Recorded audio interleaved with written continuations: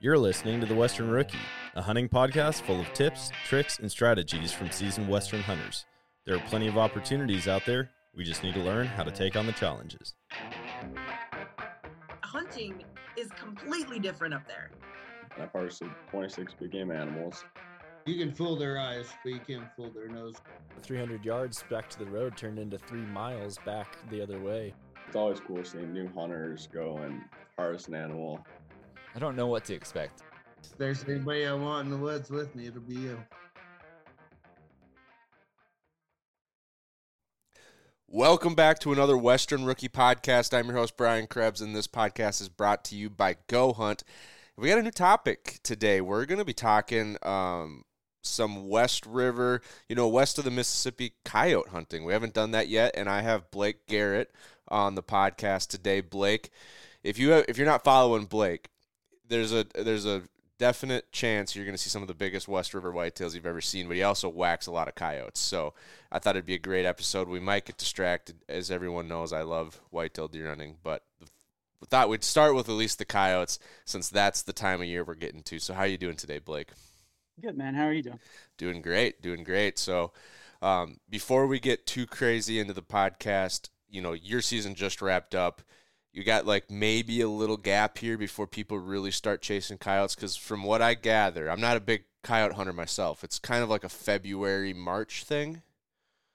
Yeah, so for us in Missouri, it's kind of all year for daytime stuff, but nighttime like thermal stuff. We only have a 60-day season here in Missouri, so Okay. It opens February 1st and then runs to the end of March. So that's when we really put the pressure on them, I guess I could say. Really try to pile them up as much as possible. Hit them hard then. Okay, so you got a one. Well, Missouri, your guys' deer seasons are a little later too, right? Are you still deer hunting? We're still in archery until the 15th of January. So you're gonna get a 2-week kind of break, get as much sleep as you can, and then staying up all night. It's and that 2-week break is right in the middle of show season. So I've got ATA and SHOT Show and all this stuff to prepare for. And so I really don't get a break until spring, but. Wow. Are you doing this full time? Yeah. Oh yeah. Okay. Yeah. I've been a full-time content creator for I think 6-8 years, been on television since 2010, started with TV and then just kind of found some holes in some marketing stuff and saw, hey, there's some options to give marketers kind of a better return on their investment. Yeah. And started kind of working independently with them and kind of got more behind the camera, I guess I could say, than in front. After I got out of TV and really just started kind of working behind the scenes and trying to build the brand off of just content and exposure and not so much about Blake Garrett. I love to hunt. I love to do it, but I also like to entertain people, and I really like it when people like the content and watch it. So that's kind of where my passion has been the last couple of years for sure. Awesome. Yeah, there's definitely, it was kind of a side topic. I'm a little biased because I have another podcast that I host, and I actually started that one about outdoor entrepreneurship because I've got a product business, and I just love sharing people's stories, get more people inspired to do the kind of things that you're doing, every day. Yeah. But there's definitely a huge gap between the quality that some people are putting out now on their own, on YouTube's or their own websites, compared to what you're used to seeing on, standard airwave television, 22 minutes with ads. And there's so much more creativity going on now for people like yourself that are doing it themselves and just telling stories. And it's crazy how much better almost everything about it is. Advertising's more native, the storytelling's better. It seems like sometimes the camera quality, the production quality's better. I'm blown away. Who watches shows on TV anymore unless you just really like that person? I'm just go to YouTube and watch everything. Yeah, absolutely. I mean, I think for me, it's kind of, it may sound crazy, but I look at it like I look at art or anything else in the culture of, it's kind of molded and changed to allow producers to have a lot more freedom with what they do and how they do it. Right. I mean, there's no gatekeeper anymore telling you what they want to see. Yeah, absolutely. And there's no requirements, right? Like TV, you've got 18 minutes. You've got a show that really shows for 18 minutes total. You have to have 13 episodes if you buy it, so So guys are going out and they're just whacking stuff with mediocre footage just to try to fill those gaps for what Right. those were. Where a guy like me, like I can work with stuff, and if I want to make a 30-second video, I can do it. If I want to make a 15-minute video, I can do it. If I want to make a 30-minute, I can do it. Whatever kind of situation arises, I can kind of change my tactics to do that and produce that. And I think ultimately, I think marketers have seen kind of that advantage, Yeah. and definitely on the price points, you're not in the hole $100,000 at the beginning of the year when you buy your airtime anymore, right? So you don't have the overhead, which is really nice.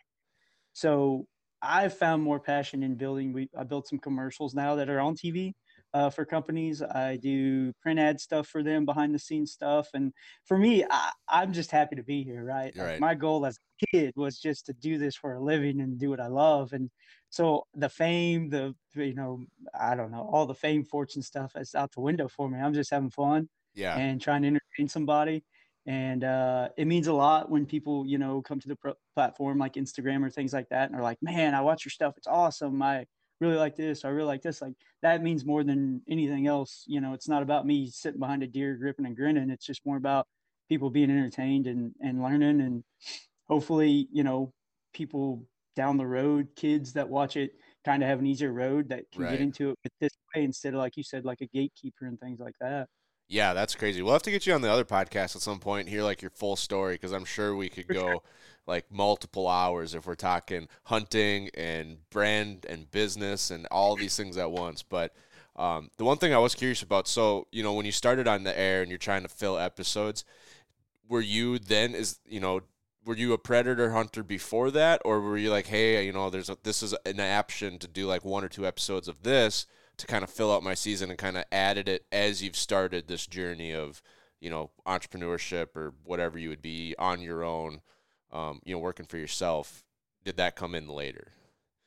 No, actually, coyotes were kind of like fishing was to me, where it was what I got to do by myself to get away, not have to worry about taking a camera. It was kind of my time off. Oh, nice. Right. It was what I really just enjoyed, when I could just kind of reset.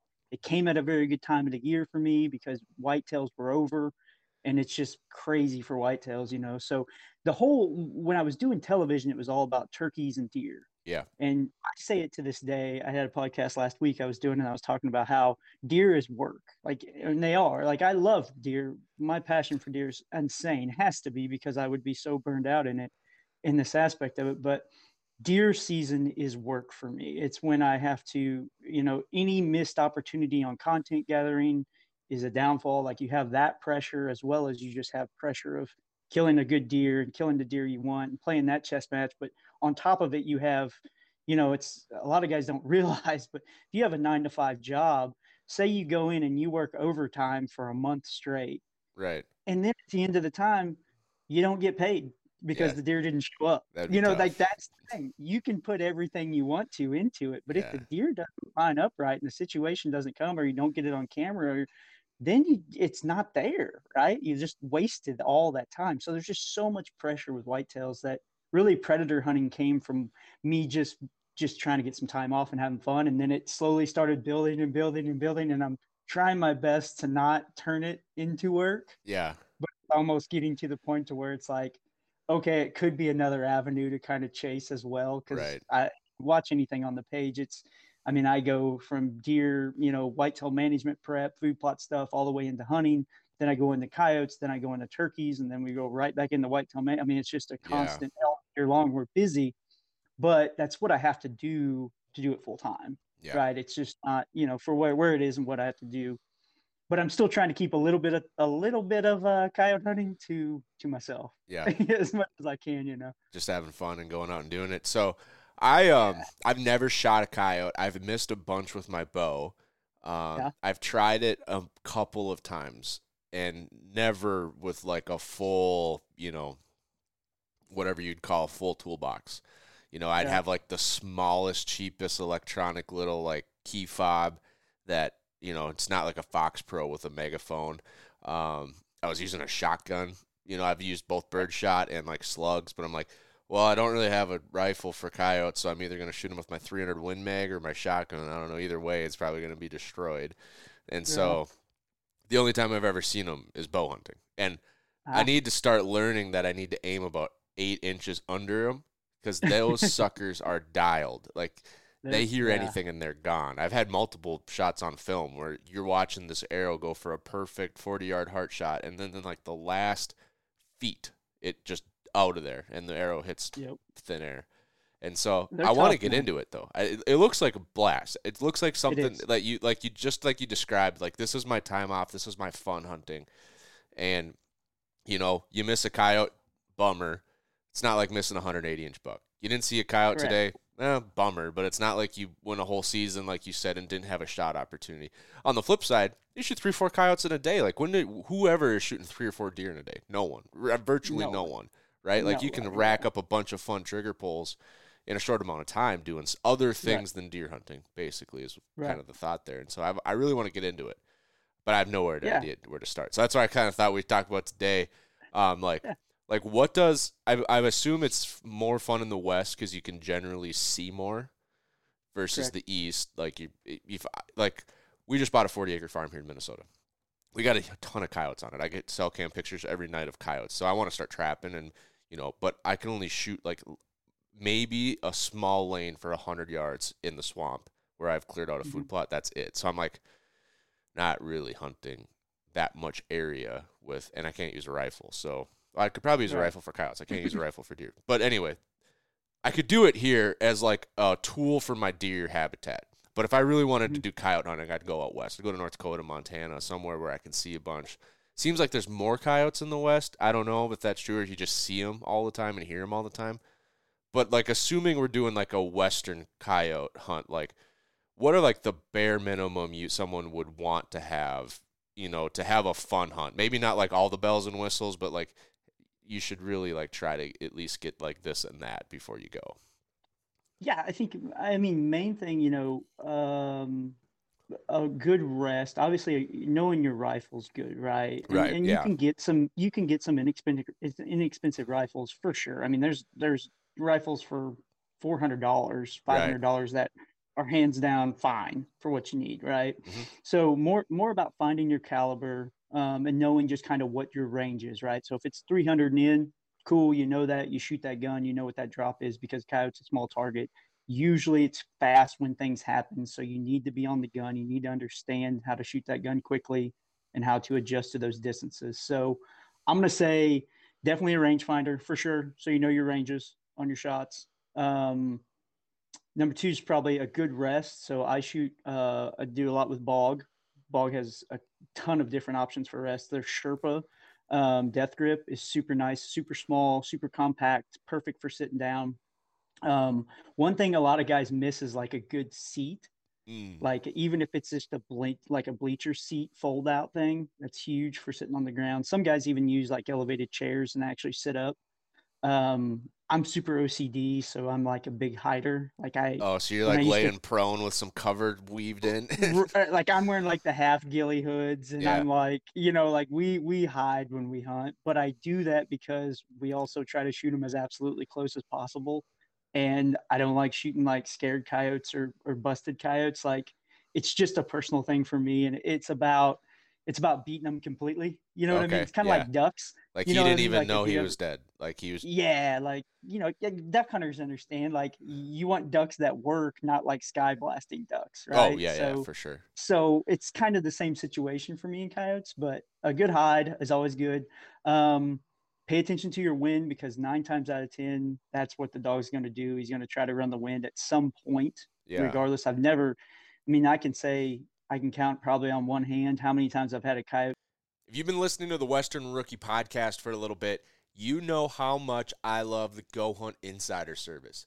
You've heard me talk about how I use it on every single hunt I go on in the West, but you might not know I use it a lot to research different units and states and species I haven't applied for yet, just to get an idea of what's out there, how many points it would take to draw a certain tag, and kind of plan out the future of my Western hunting journey and all the dreams I have for different hunts I'd like to go on. And I've got a really big announcement for you all when it comes to researching tags. Go Hunt just released an update to their mobile app that puts filtering 2.0 into the palm of your hand. Whether you've got a couple minutes of downtime between calls and meetings, or you're just sitting on the couch at night relaxing and watching an episode, it's never been easier to do the research on Western hunts and tags. I've been using it all week to plan out this year's antelope hunt in Wyoming, and all I have to do is click the state and species I'm looking for, fill out residency and how many points I have, and then I start filtering it based on what I'm looking for in a unit. For example, success rate, trophy potential, all the things you're used to in the web app is now in your phone. And if you're not an insider yet, go over to GoHunt.com, check it out. All the tools you get with the subscription, plus the Go Hunt app and the filtering 2.0 in the app now makes it one of the best deals you're going to find when it comes to Western hunting information. Use the code Western Rookie when you sign up, and they're going to give you $50 of Gear Shop credit when you become an insider. Just crashed the call that paid no attention to the wind. Yeah, and he's probably hungry. Yeah, like he was tricked. He saw the decoy and just got tricked with it. But yeah, so I think good gun, good optic, obviously, rangefinder, a good rest, a good seat. And then there's some calls like you talk about. I mean, you don't have to spend $800 on a call. You don't have to spend $1,000 on the call. A lot of the Fox Pro calls now are coming with pretty good sounds on them already that definitely the weekend guy could use and utilize. And if he's not really pressuring his ground, could have a lot of success with that are inexpensive, $300, things like that could get you kind of into it. And then the biggest thing is just finding an area that's got some pretty good population of coyotes on it, right? So for me, what I always look for here is livestock typically, and not just because of livestock like cows. Obviously, when they're calving and things like that, there's a lot of afterbirth and things like that out there for the coyotes to eat. But it's more about pasture ground and grass ground. If you've ever gone out at night and thermal hunted or anything like that, you'll notice that you see a ton more mice, rabbits, birds, things like that live in that ecosystem of a good grass platform or a good grass on the ground, not like a crop ground situation kind of thing. Oh, I see what you're saying. You see what I mean? Yeah, because you're in Missouri, so you're in like mixed egg, right? Some of it's some of it's pasture land, some of it's row crop.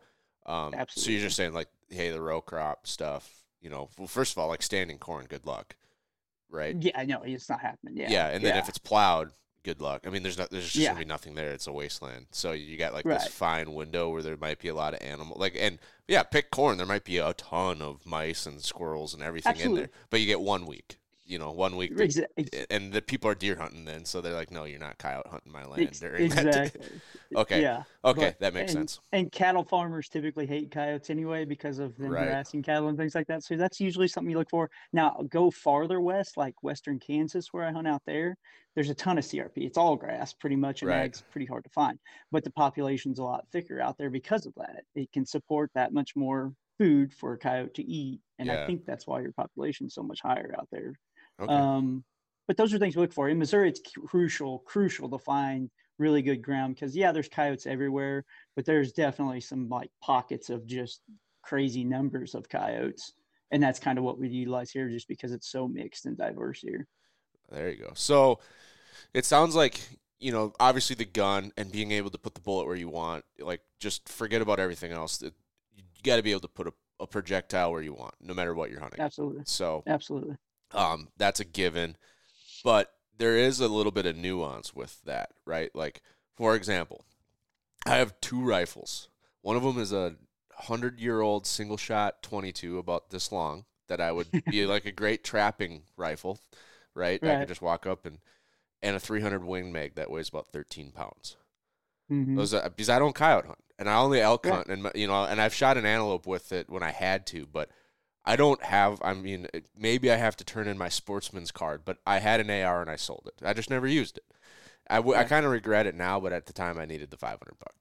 And so it's something I want to get, but it just seems like there's always that thing, right? Well, I want an AR, but I need a snowblower for the tractor. Or I want an 8R, but I need the, you know what I mean? So I don't have that perfect coyote gun. So if I was to pick a gun, I would say the easy choice is 223, right? Like that's the, didn't put any thought into it, just get a 223.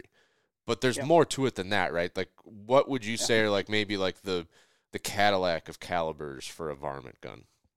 So what I shoot is a 6mm Creedmoor, Okay, not a 6.5. It's a 6mm Creedmoor. It's a 103 grain bullet. Hornady makes them. You can buy the factory load Precision Hunter sure. or the Hunter rounds. ELDX, great bullet. That gun, I have two of them. I shoot my day gun and my night gun are built exactly the same. So is Just that one has going a to be thermal on. like slightly smaller than a 243? Yeah, it's like a hopped up 243 essentially. A little faster, 30 cal bullet, longer bullet. So you get a lot better flight and a lot more consistent flight Okay. downrange. I really like the 6 for coyotes because it handles the wind well Okay. and it has a very good knockdown power at 300 and beyond if you're shooting over a 100 grain bullet. So it holds a pretty good, pretty good force for that. You go to 223s, 22 250s, things like that. You start really falling off when you start getting out to 300 yards Sure. with effectiveness. Not to mention that the wind buck is just horrible on them. Yeah. So if you get to places like Kansas, things like that, where you have a 10-mile-an-hour wind out in Kansas is not wind. It's like, oh, the wind's not blowing today if it's 10 miles an hour. Right. Like 30's normal. So when you start shooting small bullets like that out there, man, it really starts blowing that bullet right, left a lot. So we went to a heavier bullet with the 6mm, and it's just been phenomenal for what we're doing, especially at nighttime.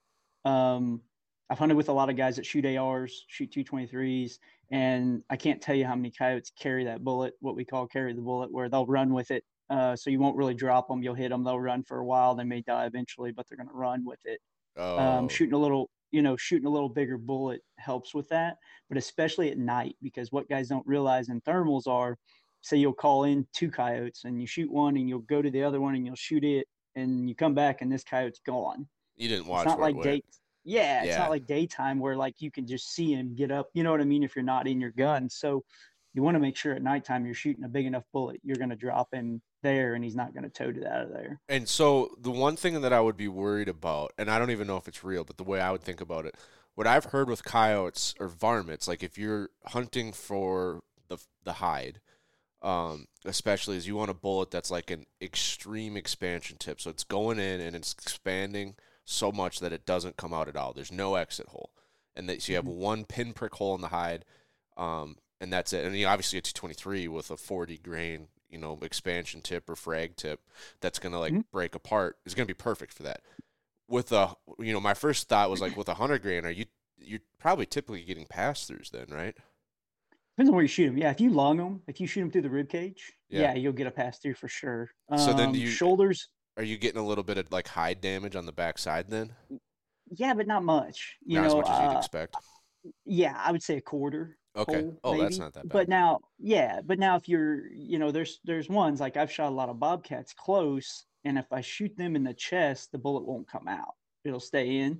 Really? But if say I got like a quarter on them, and they're kind of quartering to me or whatever, and I go in that shoulder blade, then it'll blow a pretty good hole in the side of them. So you kind of got to make sure you keep that expansion, but you're also, when you're talking shooting bobcats, I mean, it's usually within 50 yards. So, really? Because they typically can just work in on you to where you don't see cat, not a dog. Yeah, man, they're so sneaky. Yeah. They'll get in on you and you won't even know it. So, a lot of times it's within 100 for sure on a bobcat a lot before. They just don't like being out in the open. They're not like a dog. And okay, you're sitting there, looking for motion because that's what your eyes naturally look for when you're coyote hunting, because that's what usually comes in. They come in fast and hard. Yeah. The bobcat that's sneaking, and heck, we've had bobcats get to the call and 3 of us not even see it. How close is the closest you've had, like either a bobcat or a coyote? I mean, at night, like measuring in feet, or yeah, like at night we had one run in between us, and we were within 5 feet of each other. So there's a coyote that ran like 2.5 feet by you. Yeah, right in between us. Yeah. And did you not know it was coming? Like it came from behind you or something? No, it came in with a 3-pack, and we shot two of them, and it didn't know where to run. So I think Oh, it was so it just trying just to get out of there. Yeah, picked I the went right direction. in between it. Did you try to shoot him Absolutely. as he went by at like 2 feet? Because we couldn't swing towards it because it's Well, yeah, we're on right. each But like side as of it. he's coming in, like Yeah, quartering at 10, yeah. No, it was chaos. it was chaos. But swung back around, yeah, and we didn't end up getting it killed either. It got out of there before we hit a brush or hit a fence line and got through it. But yeah, I mean, there's some close stuff. Bobcats, I've had some bobcats get, I mean, within 15 yards or so, where we were sitting on like a fence row, and they come up it, and you'll just look over, and they're sitting right on the edge, looking at the call, like 15 yards down the edge from you, And just then sitting there watching it. and there's nothing you can. I mean, you try to swing, they're Nothing. gonna leave. Yeah, you can't. Yeah, you just got to let it. You hope, you hope the cat would work on out towards the call, and you can kind of get behind it and make the move. But 9 times out of 10, cats watch more than they move, so it's tough once they get to that close. You know what I mean? And do they? I mean, is that cat gonna like duck into the fence row and follow that out, or is he gonna run across the prairie? Where I mean, if you were a good enough shot, you could hit him on the run. If they run, I've had some that boogered that have gone out in the open, and man, if they do, they're hustling. I mean, they're not like a coyote. Like a coyote will kind of low, but he may even turn around and look a lot of times. Like a cat's gone, like he is burning if he Yeah. goes. But typically they use cover. They're one of the sneakiest animals. I mean, there's a lot of cats out there, at least in Missouri, and you don't see them very often just because of that. This episode is brought to you by Steelhead Outdoors. What makes a Steelhead Outdoors gun safe stand out, aside from being the only American-made fire-insulated modular gun safe on the market, is the fact that you can customize your safe to be the perfect fit for you. Whether you pick one of the fan favorite colors inspired by our national parks or one of the nearly 1,000 custom colors they offer, your safe is going to be perfect. You can even get a safe in a rust color where they actually make the metal rust to just the right level and then they seal it so you always have a perfectly rustic looking safe. And that's just on the outside. When it comes to the inside, you can configure it all kinds of different ways by adding panels to the door, using shelves on half to organize ammo, or even adding their motion-activated light kit. I went with their brand new Recon 32 line in the awesome tactical looking black and white. And I currently have my safe set up with lawn guns on half and shelves on the other side so I can store all of my ammo, and I love it. But the best part is it's completely modular. So as your firearm collection grows, you can configure your Steelhead Outdoors safe to match. Check out steelheadoutdoors.com to build your custom safe. And use the code WESTERNROOKIE, one word, Western Rookie, to save $150 on your Steelhead Outdoors safe. They're sneaky. Yeah, that's crazy. So what happens when you get a coyote on the ground? First of all, I've heard that they pretty much all have fleas, so a lot of times people don't like pick them up right away. I haven't really ran into fleas with foxes. I have. Okay. Foxes are usually pretty horrible with fleas. Coyotes, I haven't really ran into many. Can you I'd say see, many. like, are fleas big enough? I've never really experienced fleas. Can you see them with your naked eye, like in daylight, Yeah. before you pick it Mhm. up? You're like, oh, that one's got fleas. Like, I better get the drag rope out. Yeah. Okay. Yeah. All right. Yeah, you can kind of look at them and see. Yeah. Yeah, but you get a coyote, you recover it, you dump him in his tracks. You're like, all right, we're bailing out of here. You know, we waited. Or maybe after you shoot one, is it the gig up then? That spot's kind of burnt for the day? You know? No. We'll go back to that spot like that evening.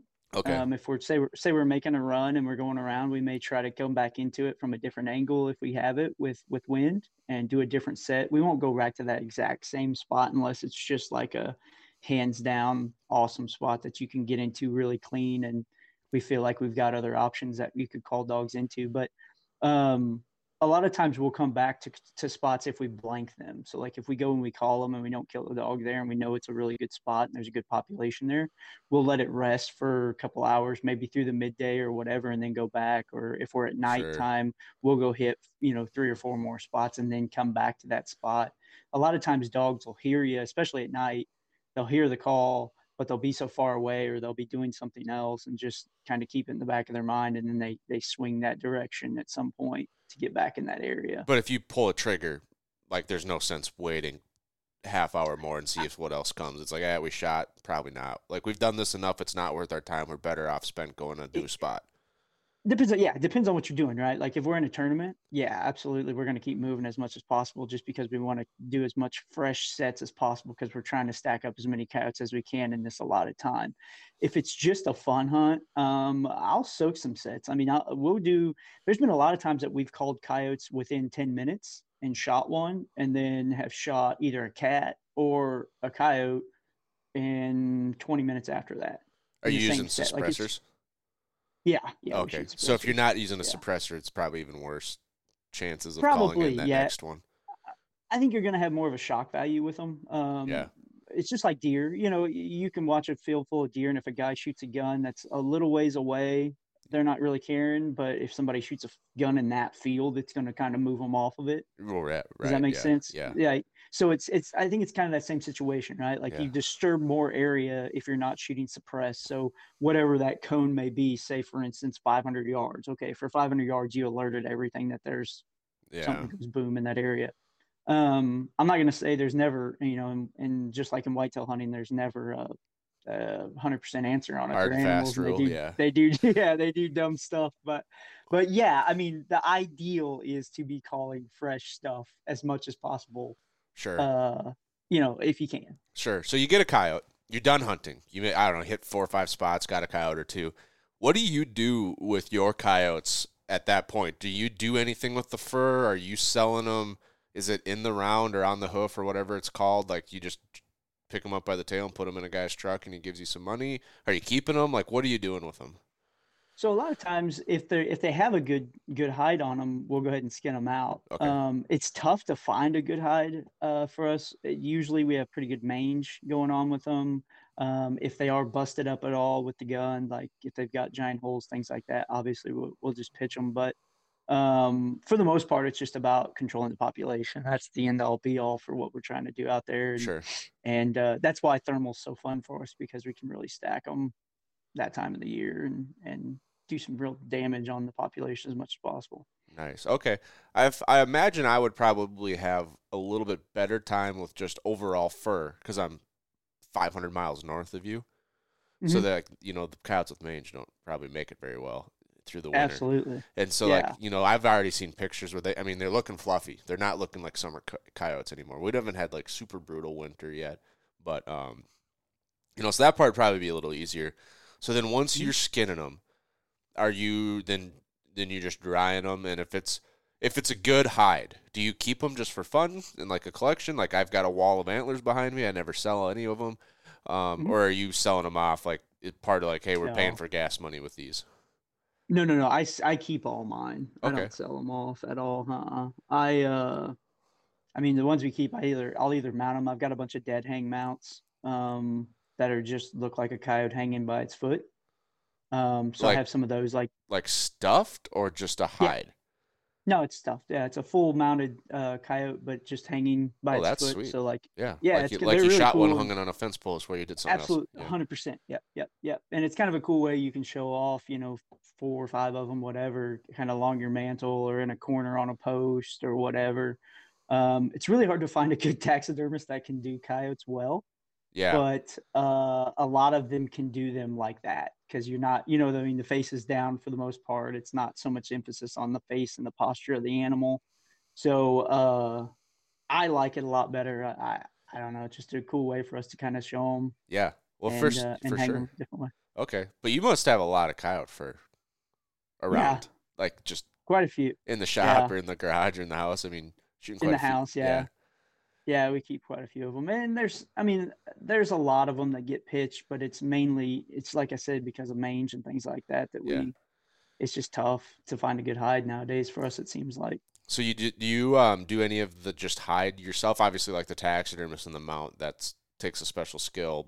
A lot of people don't have it. You could always learn it. But like for just the hide, are you just drying that yourself and tanning it yourself, or you're having them taxidermists do that too? I have taxidermists tan them, Okay, send them off and tan them. Not worth your time. I do the same thing with bobcats too. Yeah. That I don't mount. We'll just have them tanned up. Okay, cool. I was just curious because I've heard that coyotes, especially the farther west you go, are worth more. More and more the farther away, you get bigger, better fur. I don't know what the difference is. West of the Missouri is, I think, the real dividing line. It seems from what I've heard. And there's people that are stacking up like dollar bills from these suckers. Yeah. Like it changes with the market, but I've heard people say like, yeah, right now coyotes in the round are going for like $80 out here. I'm like, $80 for these things? Holy crap! Pays for your Like equipment good really ones. fast, yeah. Yeah, good ones. Good ones, so good. Bobcats are the same. A good bobcat will sell it. Now it's tough to find the size, and you kind of gotta. It's kind of got to be a perfect, medium of everything, size and fur quality and all that, and color. Yeah, I've heard like high alpine bobcats for whatever reason just have a different fur that's super valuable. Really? I heard I don't know where I heard it from, but yeah, like this person sold a bobcat for $1,000 because it was way up in the alpine, and it had like not only like great fur and everything you talked about, but the pattern itself was unique as well. Yeah. Yeah, and it was they're bigger and stuff, and so I was like, wow, geez, man, I can't imagine. Trapping's obviously, if you're wanting to make money in the fur business, trapping is a lot more controlled. You're not putting huge bullet holes through them. Right. So I don't know. I'm kind of mixed between both. I mean, obviously, I'm not going to trap out west. That would be like a weekend trip with the rifle, but it seems like it's just something fun to do. There's not a lot going on this time of year, especially in the West. February, I'm typically shed hunting here by then. Mm-hmm. In the West, most of the states have laws now. You can't start till April, May, somewhere in that time anyway. Plus, the Western animals don't drop as early, and there's a ton of snow. So there's like 3 double whammies of why you aren't shed hunting February, March out west. So there's really nothing to do out there. And then seems like a great time to go do something fun, and you're helping the herds. Like I got to imagine almost every species benefits. Like every hoofed species that we like to hunt in the fall benefits when there's not as many coyotes. Unbelievable. Yeah, and you see instant results. So if you hit an area with coyotes that year, say you hit them in February, March, your fawn ratio to survival, of that very next year comes back, and you'll just notice that you have that many more fawns just in whitetail deer alone. You have that many more fawns that make it through that immediate year after. Yeah. Before those coyotes can pup and regenerate their population back up. You get a good year in there, you know what I mean? A good jump on them to where the deer actually get a chance to get back on their feet if you have a low declining deer population or things like that. Same way with anything else, right? Turkeys, upland birds, any of that stuff, rabbits, all that stuff. It gives them pretty much a spring off where there's less coyotes. Right. I mean, most like turkeys, rabbits, pheasants, all that stuff, like they're going to get, they're going to have issues with predation their whole life. The whole life. But a deer, once they hit adulthood, like unless things go wrong, they're usually safe from like coyotes.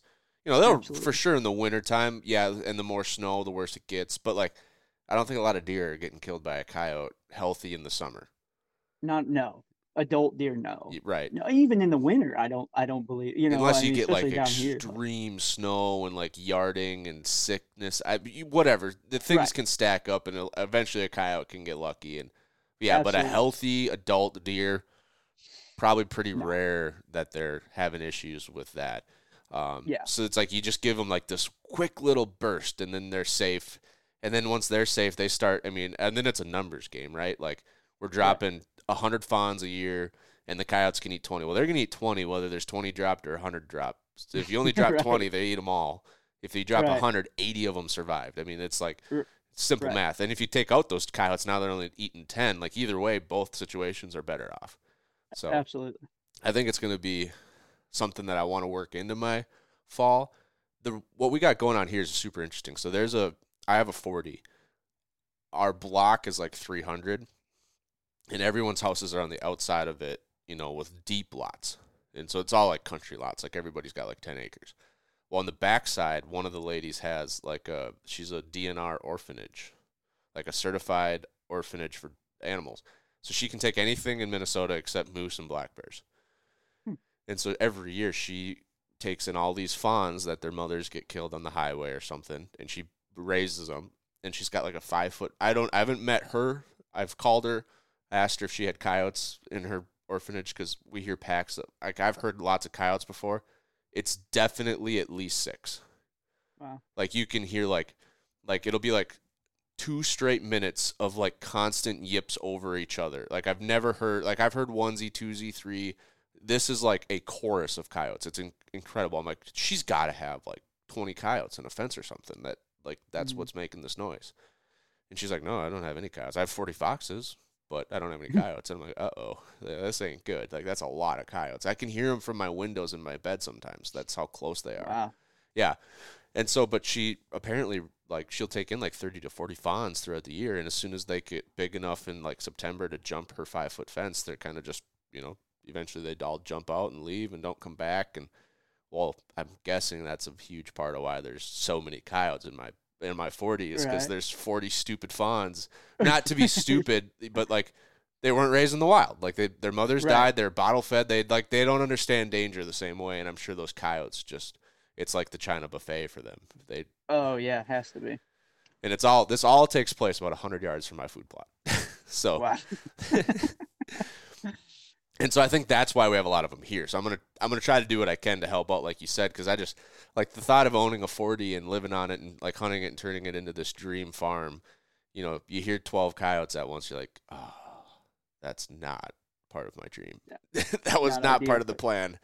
Yeah, not ideal. So I want to try that, but I think what's really fun is going out west. Like I have an acquaintance that we used to pheasant hunt with, and he's in Montana, just like one of the most not only well-rounded but also like highest quality sportsmen. Like everything he does, like he seems like he's successful. He probably, if he was on the podcast, but it's not even close to true. But when you're following the updates on Facebook and Instagram, like I was shooting nice bucks, huge bulls, like having a blast, like super well-rounded sportsman.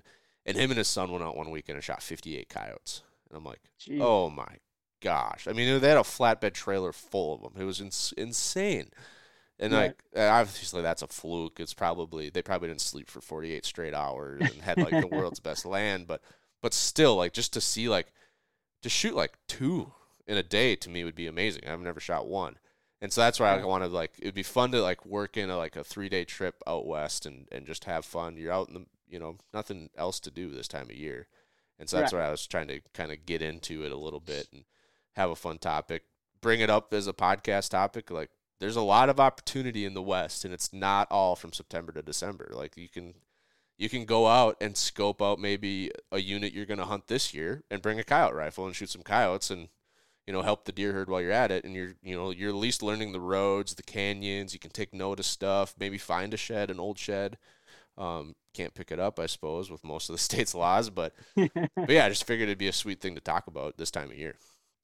Yeah, I mean, anything to get you out in the woods and works on your woodsmanship, and I mean it's all still the same game, right? It's just a different adversary, and I think you're keeping the wind, you're all these things. It's just like calling whitetails. It's just like calling turkey. Well, not calling turkeys all the way; they can't smell, but those things are the.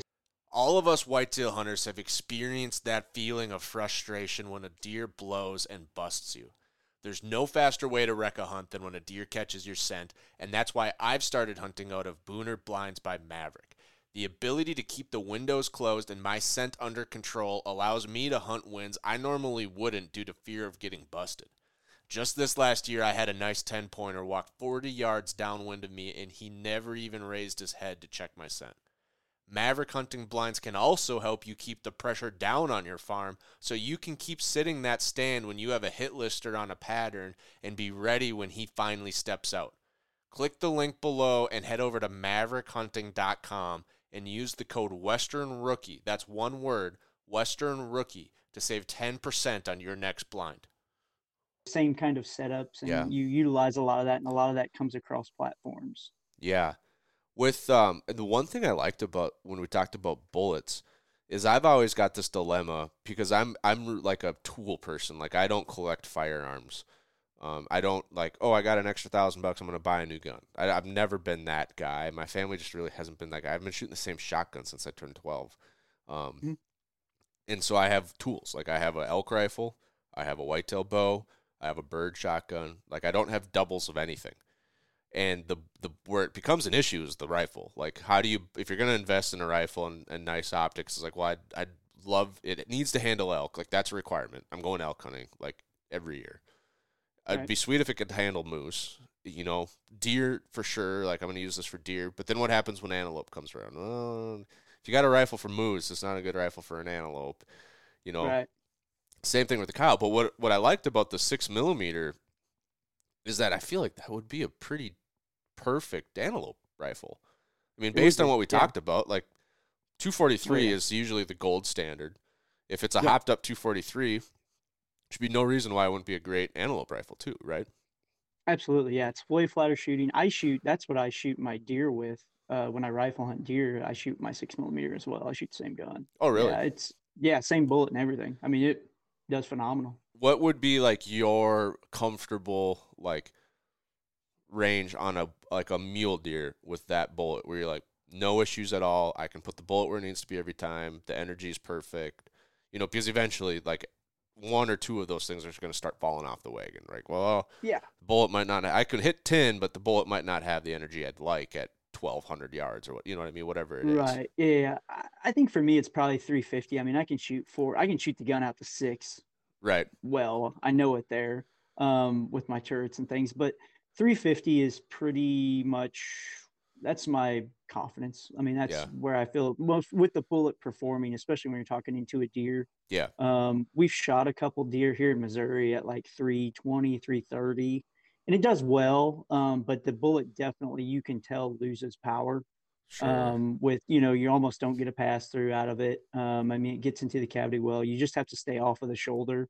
Yeah. I would, just to be safe. But yeah, 350, no problem at all.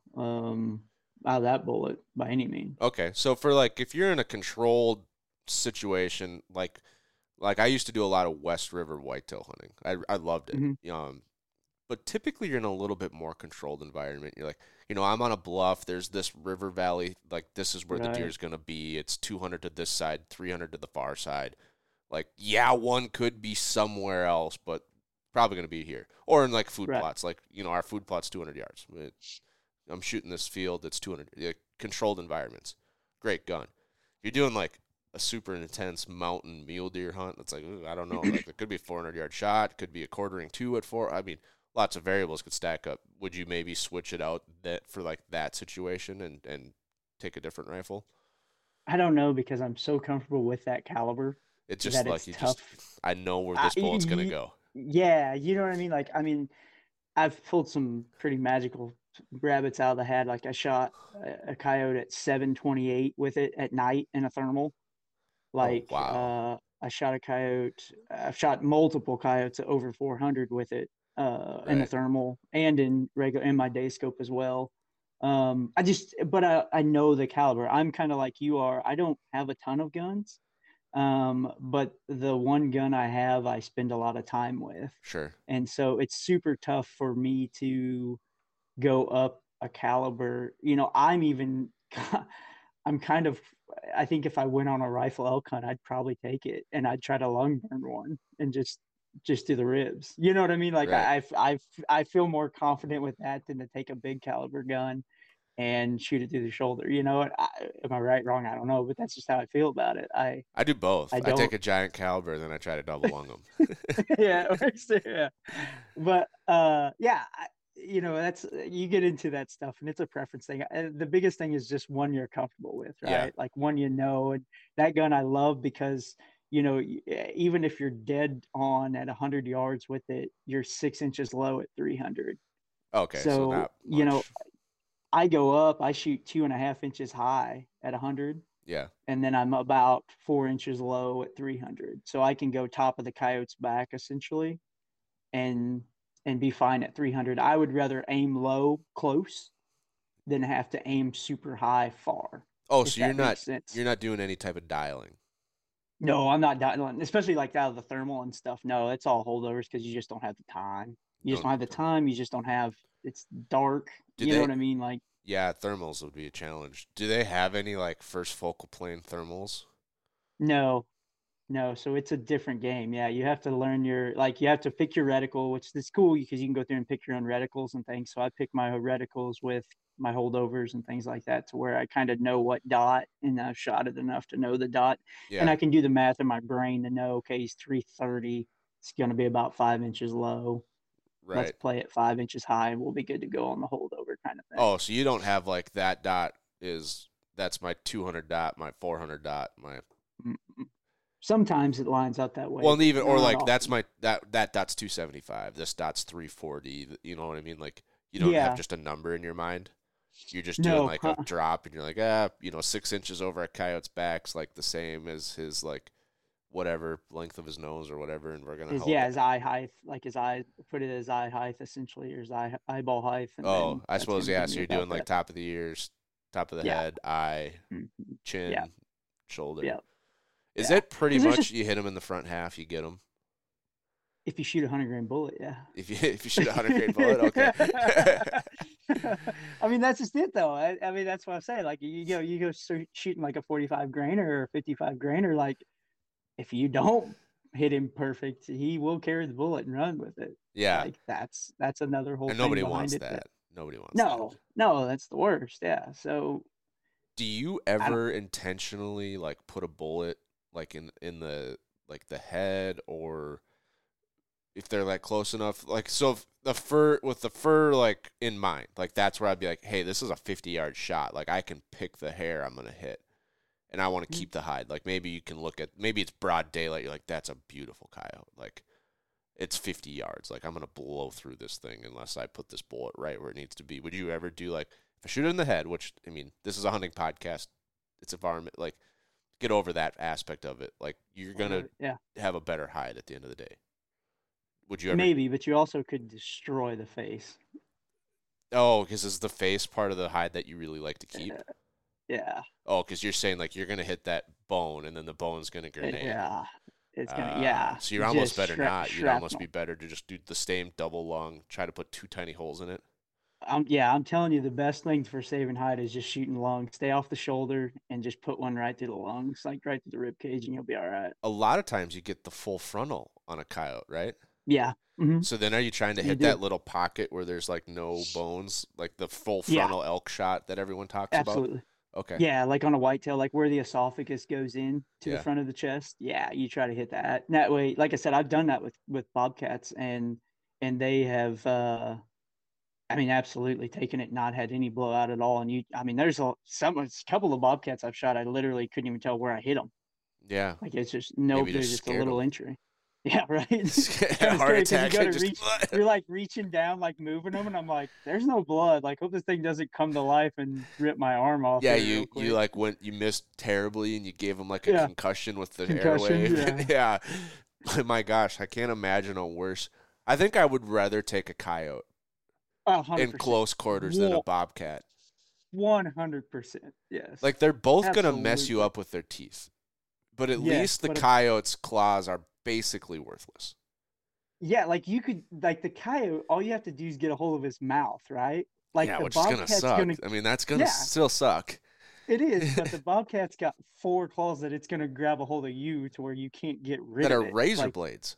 Yeah, like that thing latches. I mean, have you seen the house cat videos I've seen attacking people are horrible. Well, my brother loves to say this, but he's, when everyone there was the hiker in Colorado that got attacked by the mountain lion and killed him with a rock. And then the story comes out that it was like a 45-pound juvenile, and everyone's like, that's not that tough anymore. He's not that much of a man. My brother's like, try go giving your 12-pound cat a bath. Yeah. And then see what you think about fighting a 45-pound wild animal. Dude, yeah.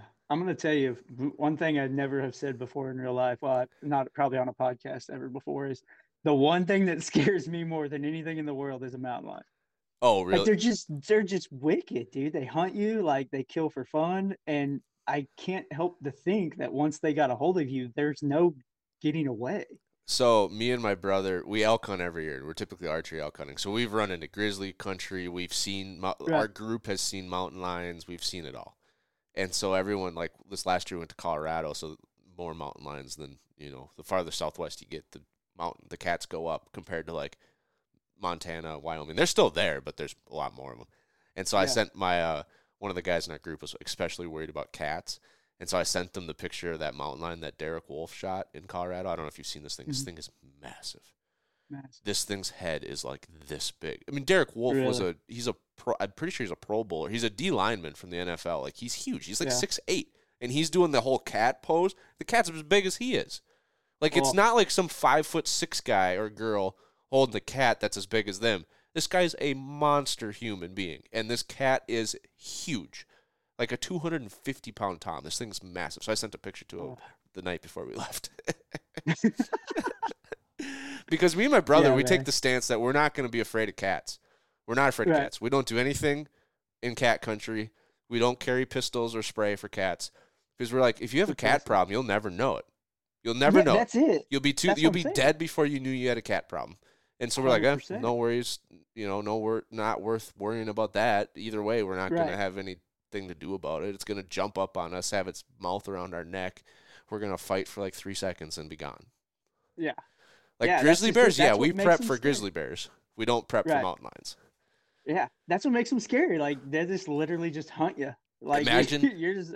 Imagine if you were like, you and your buddy, you're laying on a bluff in like the grass, like you're in Montana, North Dakota, Wyoming, and you're hunting and you're shooting, and you or your buddy goes and gets like the decoy and the coyote, and he's walking back, and he just sees that head like right over you, like, like a Jaws second. just yeah, 5 yeah. feet behind you, and there's nothing he can do. He's 50 Nope. yards away, and he Yeah. just watches it. Like, you would never know. No Yeah. clue. Yeah. Can't mess with them, man. Yeah, I suppose I'm most glad they're people not- typically don't coyote hunt areas where there's a lot of cats, but like the Badlands, there's cats in the Badlands. Like South Dakota, North Dakota, yeah. like some of the Dakota's best coyote hunting grounds got mountain lions in it all the Yeah, time. I mean, we have them here. Like, there's been sightings here. They've been confirmed here, multiple ones. But, like, we always joke about it. I'm like, man, I don't know what I'm going to do if we ever call a coyote or call a mountain lion in at night. Like, because that's when it would probably be, because they're so dang elusive. But, like, I don't know. I don't know. I'd be terrified. Well, you're I probably not supposed to shoot it. No, you can't. Well, it Yeah. depends. I think every state probably depends. Like in Well- Texas, you probably could shoot it because it's probably not considered a game animal. Right. Like yeah, how- in Missouri, you can't. Yeah. Yeah, so Missouri you can't. Unless they're attacking you. And I don't think 50 yards at your decoy is self-defense. Yeah, I don't think you could pull that off. No. I would probably just I'd stand up. You definitely wouldn't want to lose your night vision. That's what I'm saying. You got to stay in the scope, man. You And I can't- would make as much noise as humanly possible. I'd be yelling at this Yeah. thing, screaming at this thing, and I'd be watching it. And if it doesn't turn around, Yeah. it would start to be self-defense really fast.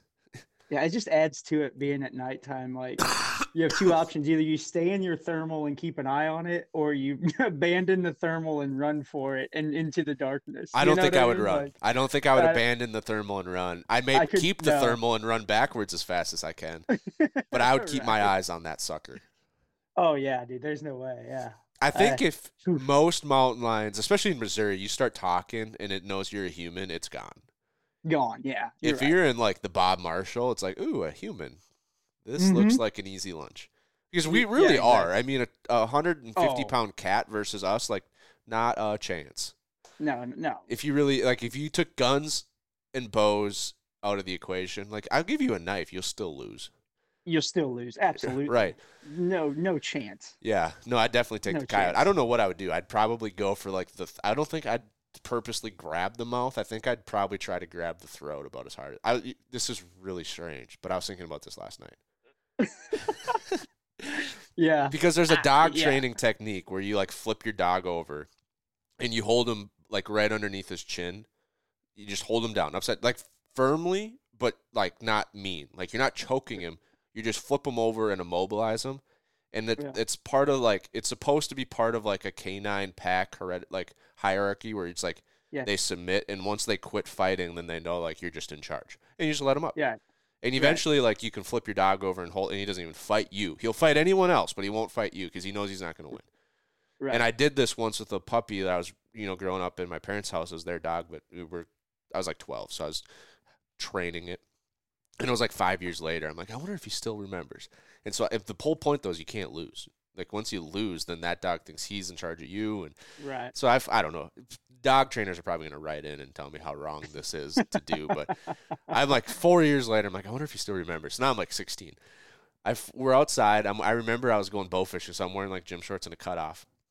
And I try to flip him over, and it turned into like a 30-minute brawl through the backyard. Like he's trying to flip me over and get on top, and I'm trying not to lose. And we ended up, my parents' house is like 40 yards down to the lake. And we started up by the patio, and we ended up like 10 feet from the shore. My shirt was gone. It was ripped off. I was scraped everywhere. But I remember thinking, like, once you got two hands on the underneath, that was the problem. You could never get both hands in time. But once you get on top of them with two hands, it's actually kind of easy to control a normal-sized lab. And a coyote, like, what's a big coyote weigh? 30, 40 pounds? Yeah, like, usually males are like high 30s to low 40s. Right. At max, yeah. So if you got two hands on them, like right around the neck and the ears, yeah. But then you're like, okay, now what? Like, right. Yeah, exactly. So at least with the cat, you got three sharp objects in two hands. You're gonna lose anyway. But yeah, I don't know. I was thinking about that last night. Like, what happens? Because I've been thinking about this whole trapping thing and like what happens if I trap the wrong, like an animal I'm not supposed to trap. They got to release it, and they come at you, and then I'm like, well, I could try to do the thing with the dog. Try to like flip it over and hold it down and see if I can tame this coyote, but yeah, I don't know. I didn't come up with any good answers. And the problem is that like the one species I'm probably not supposed to trap is going to be a wolf. And I'm not doing that with a wolf. No, sounds like a terrible idea. Yeah, my buddy in Indiana, they can't. I think it's Indiana. They can't keep bobcats, so like he's letting bobcats out of traps. I'm like, that's the last thing I'd want to do. No. That sounds awful. You just have to let one out. They're just, man, those things are freaking wicked. The problem is you're definitely not going to die either. I mean, that's not the problem, but you are going to live through that pain in those scabs. You're getting mauled. You're going to have to feel every inch of those scratches. Oh, yeah. Brutal. That does sound bad. That sounds terrible. So, like, when you're talking coyote sizes, though, you said, like, a big male is in the 40s still. Like, a 50-pound coyote, for example, would be, like, talk of the, like, dude, you hear Blake shot a 50-pound guy? You're like, holy crap, 50. Yeah, I'm not saying they're not there. I think there's some places probably in the United States, but Missouri, the biggest coyote I've ever shot in Missouri was 42. Okay. A male, but a lot of males, older males, are usually, we find them somewhere between like 37 and 40. 40 is a big one. I mean, 40's like the equivalent of shooting a 180 deer. I mean, that's a kind of rare, kind of bigger animal. Really? Okay. Yeah. For us now, granted, you can probably get out west and shoot some 50s and whatever. You know, there's probably some places in the United States. I know Canada has some really, really big coyotes up there. Yeah, because I also think you get do. like, I think you get in certain places like mixed gene pools. Like I've heard, for example, in South Dakota with like reservations and like stray dogs, and then they kind of mix in with some coyotes, and all of a sudden you're getting like coyotes the size of a German Shepherd, which sounds scary. Yeah, not good. But yeah, okay, so 40 is a pretty big one. Yeah, for here, from Missouri at least. Yeah. Okay, yeah, that still is a big animal. Like, what's a bobcat going? Like 20 pounds, 30 pounds? Yeah, most of the bobcats are upper 20s. You can get some bigger ones. I think the state record's like 40 something, maybe 50. But I think it's high 40s, which is monstrous. I think the biggest bobcat I've ever killed was 34, I think, or 33 or something like that. And it was I was like, oh, this thing's got to be a state record. Like, it was big, but oh yeah, I can only imagine what, a 40-pound bobcat. I can't imagine either. It's a beast. What's the breakdown of, like, when you go, like, I don't know, what's the breakdown of animals? Like, if you were to shoot 100 animals, how many of them are like coyotes versus a bobcat? I suppose there's some foxes thrown in there. Is that the only real three that you really see calling predators? Okay. Yeah, I mean, we call them like raccoons will come to the call like no other. Like, I never knew how much raccoons actually hunted until I started really calling. They got to be terrible at hunting. Oh my God. Like, they're probably like, oh man, that thing's not moving. We can finally catch one. Yeah, they just run in and just absolutely belly flop the call. But they're not like just overly fast or agile. Like, they're not as fast as a coyote. They're not sneaky like a cat. Like, they kind of are like, they probably think that when they see the call and it's not moving, they're like, I bet we can catch this one. And they just run at, like, they have like a gang mentality. Like, Yeah, they just jump in and literally I mean, I have some thermal videos of just them just absolutely running across the field and just belly flopping the call. And then they just walk away like in shame. Right. Like Whenever I just see them slowly. walking, they look like the most unathletic animals. Like Oh, yeah, like on the yeah. level of porcupines. They just like Yeah, yeah, yeah, waddle. yeah. Especially if they're corn fed and their belly's dragging on the ground. Oh, yeah. Yeah, So- we've had them come in. I mean, we had a 3-legged one come in that literally had 3 legs and ran all the Ooh. way in and jumped on the call. Like there's he got just, trapped. yeah, he got out of somebody's trap. But yeah, it's kind of crazy. But that's what you call for the most part. Do you ever shoot the We raccoons? No, we can't. It's Oh, so dumb. I know. Really? I wish you could. Yeah. I Yeah, bet you we can't either. Then I don't know. It seems like yeah. a weird animal to have that many rules about it. And everybody talks about them being the problem, and I'm like, well, if they're the problem, let's fix with the problem. ducks and pheasants and turkeys for sure. Yeah, yeah. Those Like, suckers are the what problem. are we doing?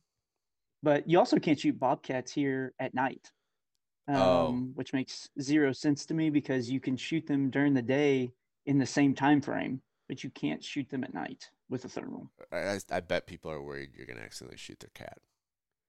Maybe, but man, you can tell. Like, Well, yeah, who's got There's- 40-pound cats running around? Well, not all Yeah, of them like- are 40 pounds, but right? Yeah. But even 23-pound cats running around that, you know what I mean? They're that long-legged, and it's Yeah. just, with paws I the don't know, size I of don't- paddles. yeah, like I don't know, and no tail, like.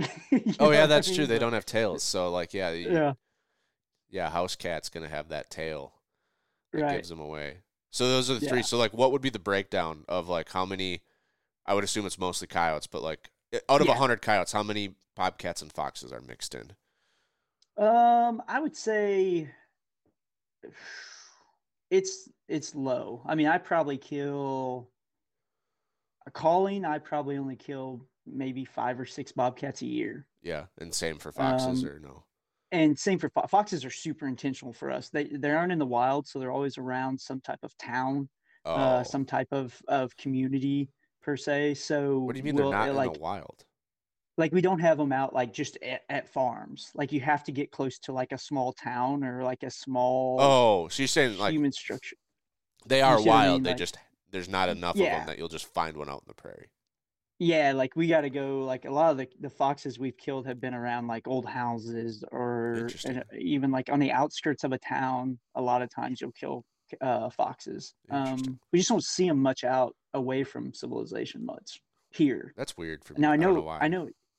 Yeah, I don't know if it's because coyotes and them kind of have this I've heard that. love-hate relationship. I have they heard that. they'll run, yeah, they'll kill foxes and they don't like each other. And I don't know if it's that or if it's just a habitat thing. I don't know. I don't know what the deal is. But now you go out west, like Colorado, like where they have grays. We only have reds here for the most part. Where they have grays and stuff. Like I know guys that go out there and call them in the middle of nowhere. You know what I mean? Really? They live just like everything else. Yeah. Okay. But they're even less. I mean, I think I've shot in my life. I think I've only shot like 3 foxes. Oh wow. Like we just don't get them a bunch. Yeah. Yeah. We Okay. don't So have a don't bunch expect a here. fox. No. If you get a fox, it's a rarity That's cool. for sure. One of the last things I wanted to ask you kind of came up, and I didn't really realize that we were talking about can't shoot bobcats at night because I'm sure the cat people are worried you're gonna shoot their cat. But then I was like, I feel like it's a lot easier to shoot someone's dog on accident with thermal. Way easier. Well, not saying like Way it easier. happens. Like obviously it doesn't happen, but how do you like? Is there ever when you're looking at one and maybe it's like you're not getting good clarity for whatever reason? And you're like, man, I think that's a coyote, but like there are some homes on this. We're not too far away from some houses. I don't know. Like, what if it is a dog? Or how often do you see an actual dog? And you're like, okay, well that's clearly a dog. Like a lab, Yeah. you're gonna be able to tell a lab because its ears are 100%. floppy. But like, what if it's like a little Right. border collie looking thing with pointed ears, like a Right, blue like a heeler would be terrible. Blue healers. Yeah. Yeah. German shepherds are usually a little bigger, but Oh, that'd yeah, scare the young shit out of German me. shepherd, Pull a German shepherd running at me in the middle of the dark, and I'd be like, Yeah. "There's a wolf." The thing is they don't hunt Oh, like a coyote does, if that makes sense. so it'd have to be a wild dog. Yeah, it'd have to be a wild dog for the most part. I mean, there's been times we've called them many times, and there's been times we're like, oh, I don't know what that is. I don't know. So we just let them go ahead and finish. And a lot of times a dog will like set back and then start barking at 100 yards, or what I mean, they just Okay. won't crash the call and they just won't hunt it. There's not that predatorial instinct like what a coyote has. So anytime and I'm going to sound like I'm preaching safety here, but anytime there's a question, we just Right. don't shoot. Yeah. I mean, what's it? Okay, I lose that coyote. It's well worth that than to shoot somebody's freaking yard dog. You know Yeah, what I that mean? would be So awful. it's Like no one would want to do that. No one would. no, That's man. not good So for like, anyone. How often are you no. seeing something that you're like, either that is for sure a dog or I might be a dog? Like, is it every year you're seeing stuff like this, or like, No, maybe once a year, okay, maybe I'd say at most. Yeah, it's not very common, but we're also not in a very populated area? populated area. Yeah, it's not. Now I'm sure you get around that. You get around people that have dogs. Like you got to kind of be mindset of that. There are some places we call where like we can see a house, while we're hunting, You're right. and we always check the house first before we start calling. And then if we keep calling, we always kind of scan it to see if it comes from that direction. Right. Obviously, it's probably their house dog because they're going to be barking when we pull up and things like that. So we just kind of keep that in our minds when we're out there. But Is it pretty easy to be like, something doesn't look right? Like if Yeah, someone's new 100%. with thermal and they're hunting and they're like, man, I don't think that looks right. Like it's Right. because coyotes have a pretty distinct shape and they're all the same, like for the most And part. they move Like the little hoppy. Yeah, well, they have very fast legs. Yeah. So if you with a thermal, there's a lot of times at night we'll see something and I'll be like, "Ooh, that looks like a coyote," but until it moves, I can't tell. So it could either be a raccoon, it could be whatever. Like you're talking 500 yards, 600 yards out there. You just can't tell. You just get a heat signature. So you watch it and see what it does, and once it starts moving, you can quickly identify if it's a possum, a raccoon, Oh. whatever the case may be. Okay. So I've seen this before on like TikToks, where people are hunting with thermals, and I think it's more common with hogs, but they'll be like, dude, there's a hog. And the guy's like, where? He's like, right there in the middle of the field. Like, you not see it? It's right there. And he's like, no, I can't see it at all. He's like, it's in the wide open. Like, how do you not see this thing? And it's thermal. And so the guy's like, you can tell he's looking everywhere. And I'm like, I can't find it. He's like, well, I'm going to shoot it. He's like, well, how do you know it's like, dude, I don't know. There's no hog out there. Like, I don't know what you're looking at, but it's not a hog. Like, don't shoot it. He's like, well, I'm going to shoot it. It's right there. It's pure white. And the guy looks over. He's like, dude, you're pointed like 4 feet in front of you in the ground. He's like, oh, must have been a mouse.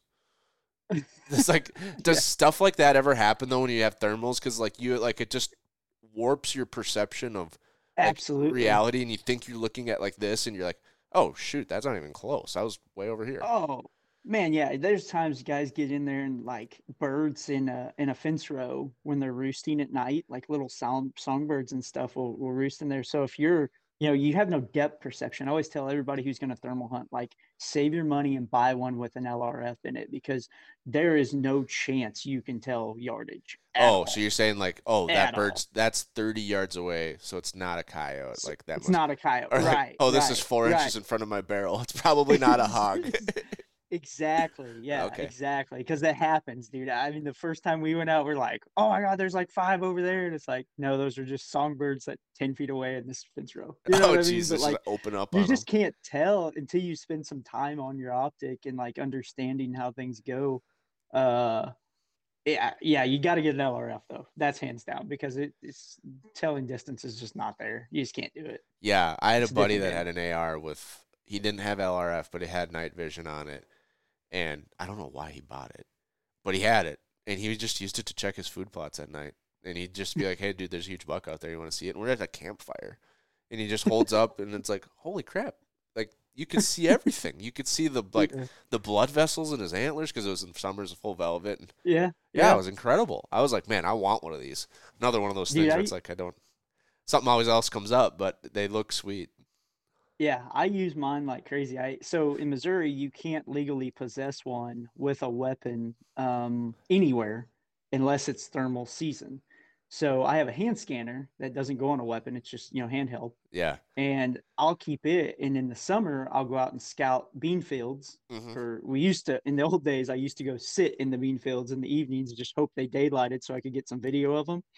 Well, now I am able to take the hand scanner out and drive around and get on these fields and watch with the hand scanner and see what bucks are using what and where without a weapon. And it's such a cool tool. If it's a legal thing in your state, it's a great way to scout that and scout turkeys as well. Oh, you just look up Like, and look for a bunch of white dots in the trees? Yeah, you're like, oh, look, that's the tree they're in. I Like, could you do know that what from my true there is and all deck that. because our Yeah. where the turkeys would be is like 200 yards behind the house, and there's enough of a rise where when they're roosted, I bet I could pick them out from the house and be like, Oh oh yeah. yeah, I know where to hunt in the morning. All right, great. Yeah, yeah. You could utilize it that way. There's just a ton of cool uses for Do you thermals. use it I blood hope that- trailing? Yeah, Does I it? do that sometimes Do you too. usually find them like pretty fast with that Yeah. sucker? I mean, it's a line of sight thing is how Yeah. it works. So, it's a little different. Obviously, you're going through thick stuff, but there's been the multiple times that I've got up on deer that were questionably wounded. And instead of just waiting till the next morning, we'll give it till dark and then we'll sneak in with the wind and the thermal, the handheld, and just get eyes on them to see where they are. So, like if it's a mediocre Oh. shot and we don't know what they're going to do, I would have, typically I would have Waited. just backed out and Right. not gone in there. But with having the thermal scanner, I'm able to go in there that evening and just get eyes on them and see where they are and see how they're acting, see all that stuff. And I can kind of tell. And 9 times out of 10, unfortunately, we've left them because what else can you do? And gone back the next morning, and coyotes have gotten them up and moved them. And then we have to try to refarm again. And then we go on the blood Yeah. trail anyway in the morning. But sometimes they'll stay where they are if the coyotes don't mess with them, and you'll end up picking them up right there where they're dead the next morning. But Yeah, every deer I've ever recovered, leaving them a night. Luckily, they didn't have any issues with coyotes. They stayed right where I left them. The only deer I've ever not recovered at all were deer that I left overnight, and it was pretty evident the coyotes ran them off. I had bow hunt one night. I saw 4 coyotes in between when I shot a doe and when I got out of my stand. I shot at one. That was one I missed. I didn't have an arrow knocked. I'm like, oh, that was crazy. And he caught the tracks of my blood trail. And I'm like, oh no, he probably smelled that wounded deer. Like I scared him off, but I bet he's not leaving. And then I saw another one. I tried to knock an arrow, and he busted me knocking an arrow. And then 2 more came in that were like a ways away. And the way they all went, there was at least 3 different coyotes because I saw 2 at once, and one of them was still over here. But I'm pretty sure there was 4. And I'm like, there's no chance I'm finding that deer in the morning. Yeah. They push them around, and then it's just no holds bar. She just ran. She didn't bed again after that one bed, and I drilled her like I didn't drill her because obviously I didn't recover right away, but it was like I showed everyone the video, and they're like, I can't believe that deer's not dead. Like, if anything, I suppose you got liver. And typically a liver shot deer is going to crash, maybe bed a couple times in 50 yards, and you'll find them in the morning. But never bedded again. Ran to the 300 yards off our property. Blood was starting to get super sparse. I think those coyotes just ran her to death. Yeah. So another reason to start hunting coyotes, I suppose. That's a fact. Yeah. That is a fact. Start laying down. Sounds like you got a decent population at least to hunt. So. Well, that's different farm. That's not even this farm. That's another family farm. Yeah. Do you ever hunt them from? I noticed you have a couple of like bigger box blinds for your deer hunting. Do you ever sit in those to hunt? What coyotes? I don't. I don't. Options are so limited with windows and movements and and getting them around how fast and stuff. you need to be. Right. Okay. Yeah, I don't. I haven't, but I mean, yeah, you can definitely. I know guys that do all the time. Wouldn't be a problem. Be a comfortable way to do it for sure. Yeah, I've got a big platform, and I just put a blind on it this year. But before it was just a platform. I'm like, that would have been perfect because it's a CRP farm, so everything's open. I could just lay it up there on the big platform and kind of like Call of Duty sniper roost. Chris Kyle some shit. Yeah, it would have been great. So that would have been great. But no, it's something that I'm definitely interested in. And then when I get interested in something, usually like the next 4 podcasts are with people from that. Like the next 4 guests will be coyote hunters because it's just, and then I'll get back onto shed hunting or something else. But no, it's definitely something I want to get into a little bit and maybe eventually build a rifle for it. That'd be like an antelope coyote rifle. So I'm not shooting antelope with my 300 Win Mag anymore. Right. Yeah. So I'd say you have a spot in your gun that you need. I do have a gap in my rifles. I got the trapper and I got the elk, and there's a lot of distance in between. So pretty solid gap there. Yeah. Yeah. Awesome. Well, I appreciate you being here today, Blake. Talking coyotes with you. We never even got to the deer, so we'll have to do something else in the future. But before we end this up today, give people a chance to follow along with you and your adventures because you're pretty active out on the social media platforms. So send people wherever you'd like to send them and have them follow along. Yeah, so it's at the Blake Garrett on Instagram, at the Blake Garrett 8 on TikTok, And then I also run Unfiltered Outdoors, which is on Instagram as well, but then also on YouTube as well. So we put some recorded content on there. But the majority of everything goes through Instagram and TikTok right now. Just kind of doing some shorts and playing with some different production stuff. I need to sit down and do some recorded stuff because I've got a little backlog of some hunts from coyotes to deer to turkeys that I haven't edited up yet that I need to do. But hopefully I'll have some free time after these next couple months to do it. You know how many people are running around with camo hats and Adobe Creative subscriptions that just spend like endless amounts of time editing? Like editing video is the worst. Everything else is fun about what we do except editing video. It's brutal. I have to get in a mindset. Like I have to just crash into it to where I'm just like, okay, I'm not going to sleep for the next week. Yeah. And I'm just going to knock this out. Yeah. Because I can't just dabble into it. Because once I start into it, I can't get out. You know what I mean? Like I can't get out and go back. So I just have to like do it in a giant chunk. I hear you. I'm the same way. But yeah, we'll put the links to the socials in the show notes of this episode. So go check it out. Go see some of the dogs we're talking about. Go see some of the giant bucks. But once again, thank you for being here today, Blake. And thank you for listening, folks.